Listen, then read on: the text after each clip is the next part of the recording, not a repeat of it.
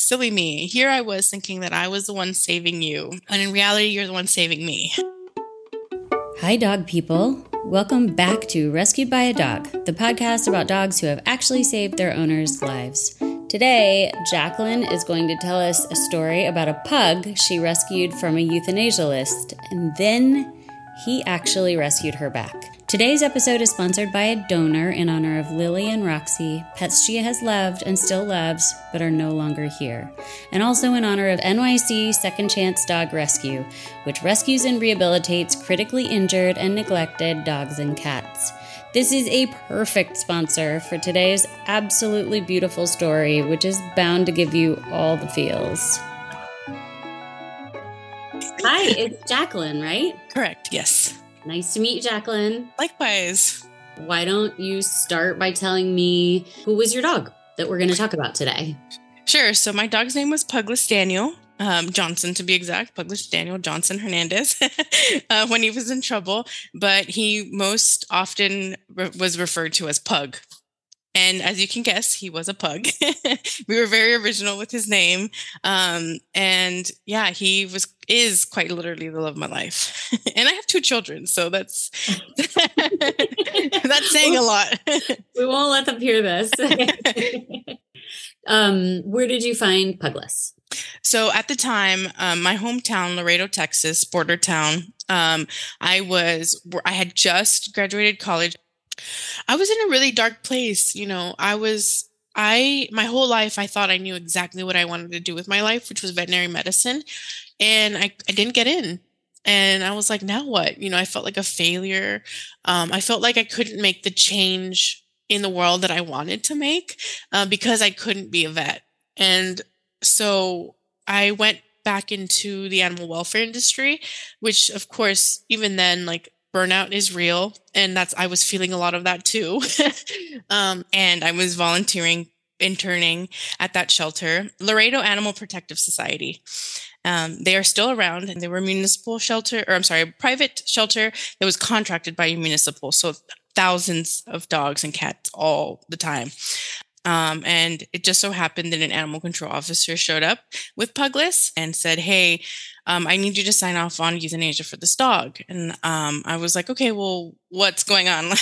And he was like, this dog, a Good Samaritan called. They said that he couldn't walk and he was in this laundry basket. And I was like, well, you know, let's go look at him, check him out, and make sure, you know, if he does need to be humanely euthanized, we'll go ahead and start that process. And so he opened his ACO truck, and there was in this little laundry basket peeking 2 big brown eyes, you know, atypical pug. And so I pulled the blanket because he was being covered. I pulled the blanket up and I see these eyes and his tail's wagging. And I was like, well, he doesn't seem too much in distress. So carefully take him out of the basket and he starts to try to walk. Unfortunately, he was hit by a car. So he couldn't use his back legs at the time.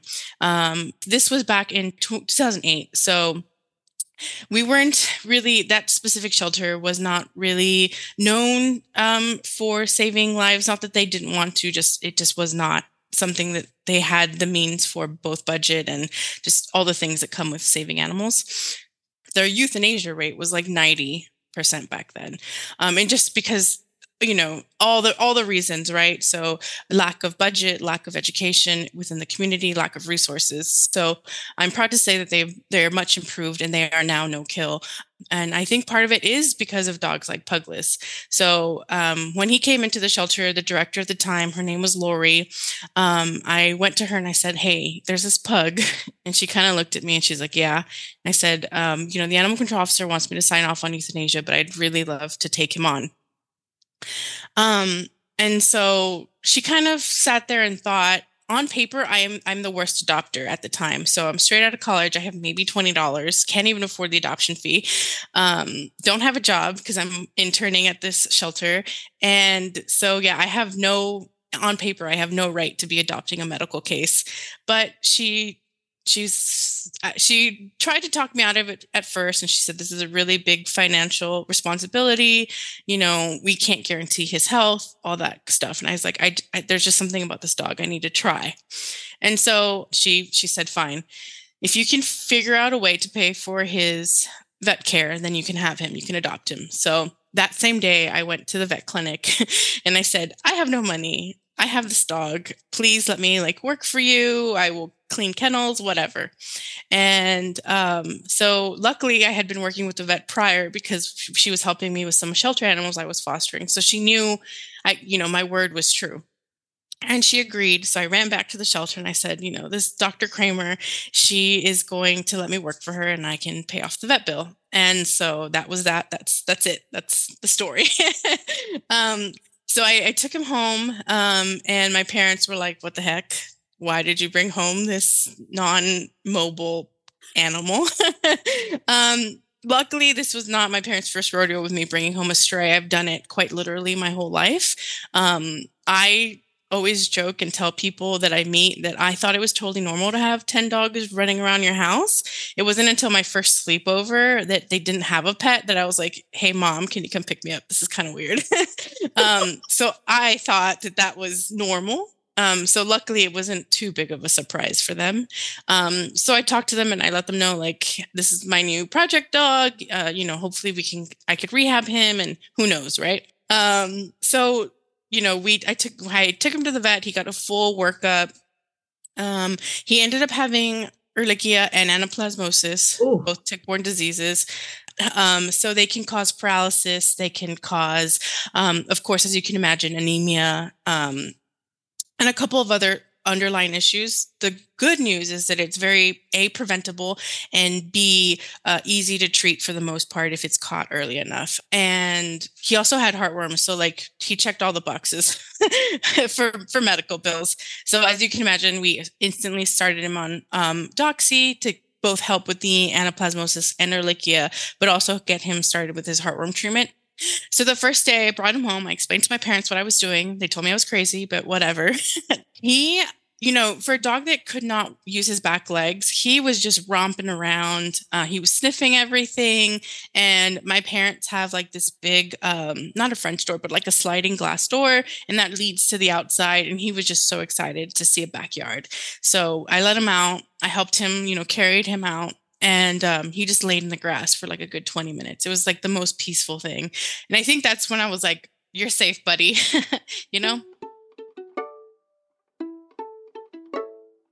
I, in that moment, realized what the gravity of commitment that I put on. I'm taking on this medical dog that can't walk, that has heartworms, that has Ehrlichia, that has anaplasmosis.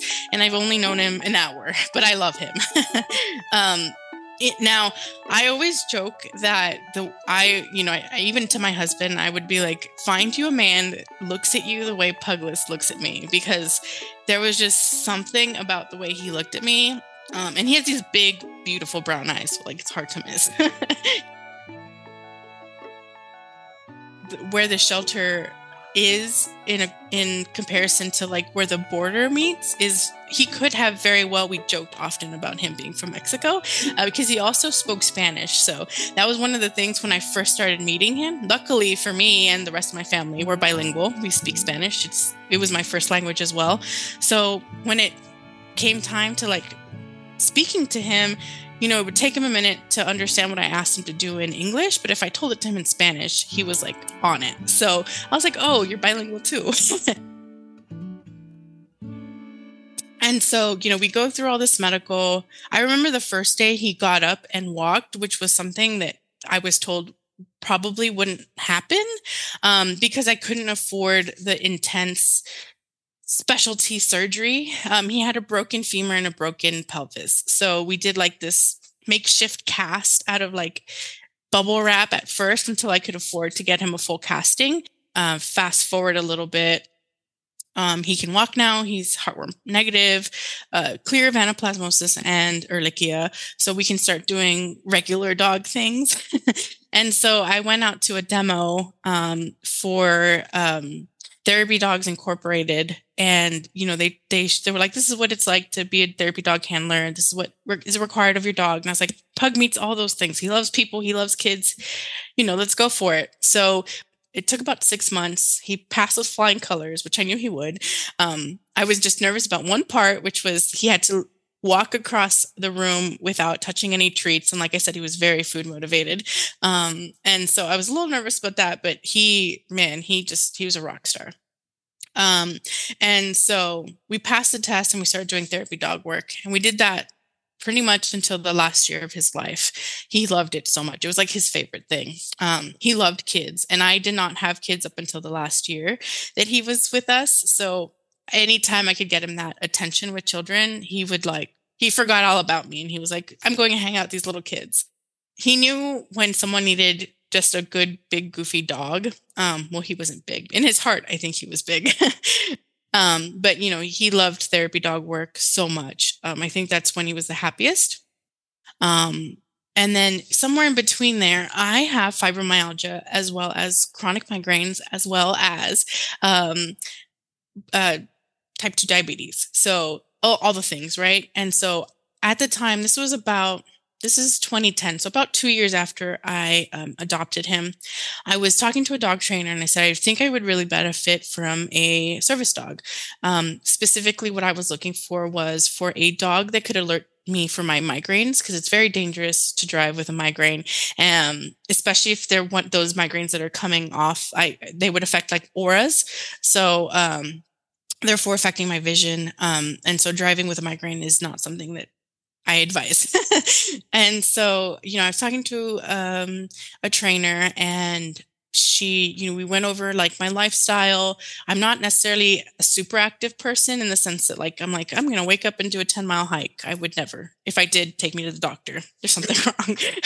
Yeah, I'm more of a let's Netflix and binge watch something, right?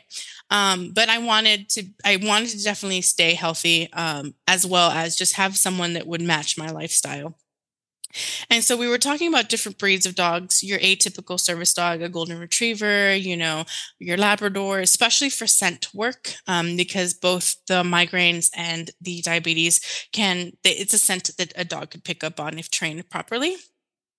And so she came over, and because I had a prospect, so a potential dog that I was working with, I was actually fostering for not San Antonio Pets Life, for Animal Care Services at the time. And I said, he's very well mannered, and I taught him all these tricks.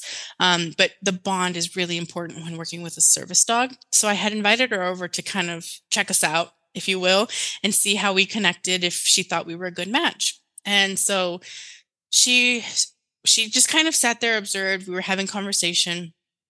And she noticed Puglas would kind of so if my hand was hanging out, on the chair, Puglas would kind of just tap it with his nose, and he would walk away, and then he'd come back and do it again. And so after a while, she asked me, she was like, hey, do you have a headache, or are you feeling okay? And I was like, I'm kind of anxious, I'm really worried about not finding a good prospect. And she was like, okay. And we just kind of kept conversing. And then it turned out about 15 to 20 minutes later, I started getting a migraine. And she was like, I know this is going to sound crazy. She's like, but I have an idea. And I was like, okay. She's like, what about Puglas? And I was like, I stayed quiet. I literally looked at her like, he's a pug. They're the one thing they're known for is not having good scent, right? They're smushed face. They don't smell well. And she was like, I don't think it's about smell. I think it's just that he's so bonded with you. He knows, he can sense something. And that, for me, especially because I wanted to make sure I was doing all the appropriate things for finding the right service dog, was out of this world. I was like, you're crazy. This is never going to work. And she's like, well, I'd like to try it. And so I was like, okay, you're going to look crazy trying to train a service dog as a pug as a service dog. But okay, let's try it. And she's like, just trust me. And I was like, okay. So, she started picking up on some of his cues that he was just naturally doing for me. I always thought he just wanted attention and cuddles, right? He was like, oh, I miss you, I'm going to come back. But she was like, I think those are his natural cues for you. So we started working on that, and it turned out that was the case, is that he could sense that I was going to get a migraine. And he was, I think, only a handful of times did he ever really miss a migraine of mine. And usually there was something in the way. So either he didn't feel well, or maybe, obviously, if I was away for a trip or something like that, and he, for whatever reason, wasn't with me. I had medication that I could take about 15 minutes prior to a migraine to help me kind of dumb it down, if you will, or make it less intense. So I would do that.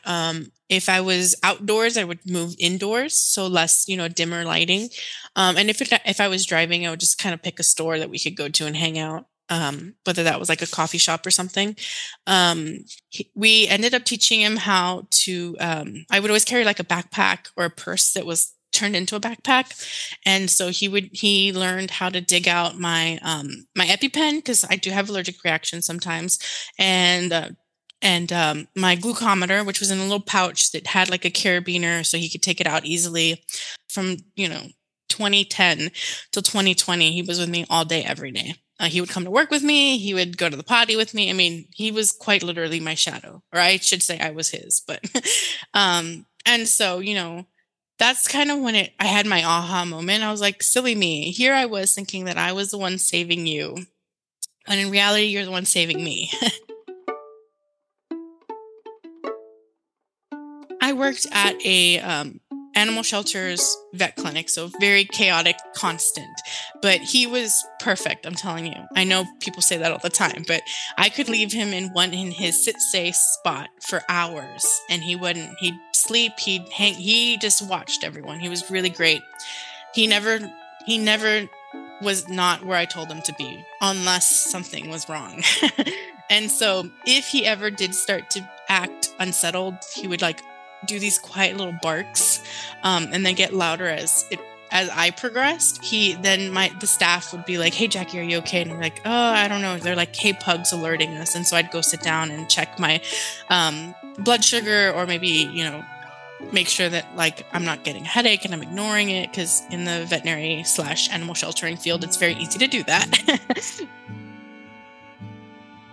He was known to throw parties. He had a birthday party every year. He would invite his dog friends and his people friends, and his shelter friends. Sometimes, I think twice, we had it at an animal shelter where they had a dog park. And so some of the shelter dogs were invited to have dog cake and presents with him. And he was notorious for having Whataburger. He loved Whataburger French fries. Those were his favorite. And so much so that Whataburger actually, before like knowing that you could go viral, he went viral. So when you type in his name, Puglas the Pug, you'll see a picture of him on the bed with his Whataburger. So fast forward to, he's around like 10 at this time, and he's starting to slow down like dogs do. And so I had made the ultimate decision to retire him, because his little body can't keep up. And so I addressed the staff at the time. I was like, just so you guys know, I'm going to start retiring Puglas. I think they were more devastated than I was.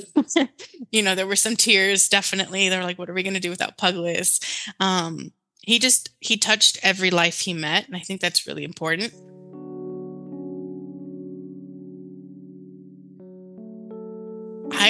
My parents, I remember we had the conversation when I decided to retire him. They were really worried. They were like, what are we going to do?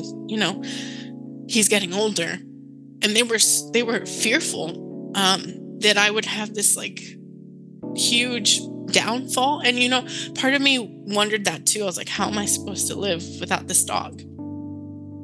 Because he was so much more than a dog. He was my lifeline, both in a service dog aspect, but in a personal aspect. I mean, he was with me through marriage, divorce, you name it. We went through it. We moved to so many different cities and states, met so many different people. And he was with me in a time of my life where I was discovering myself. The year he passed was the year I had my daughter. And the one thing I had promised him was that I would have a kid because he loved kids so much. So I remember I had my daughter August of 2020, and this was November 2020. This is the last day I saw Puglas. I remember I was in my room. I had just put the baby down for a nap, and I heard little, clip clap, and because he hated getting his nails trimmed like most pugs do. And so I heard him, and I looked over because I was lying down in bed, and I look over at him, and he came over around the bed, and he looked at me, and I was like, "Hey, Pug, how are you?" He was just kind of looking around the room, and he checked the baby because she was in her bassinet. He kind of looked at her, And he looked back at me and he walked out of the room. And I was like, okay, see ya. And I took a nap. And my husband came into the room and he woke me up from the nap. He was like, hey, I'm so sorry, but Puglas passed away. He had let him outside and he took a nap under the tree. And he's not awake. So I got up and I went to confirm it. He had, in fact, passed. But I think even at his final moments, he wanted to make sure that we were okay.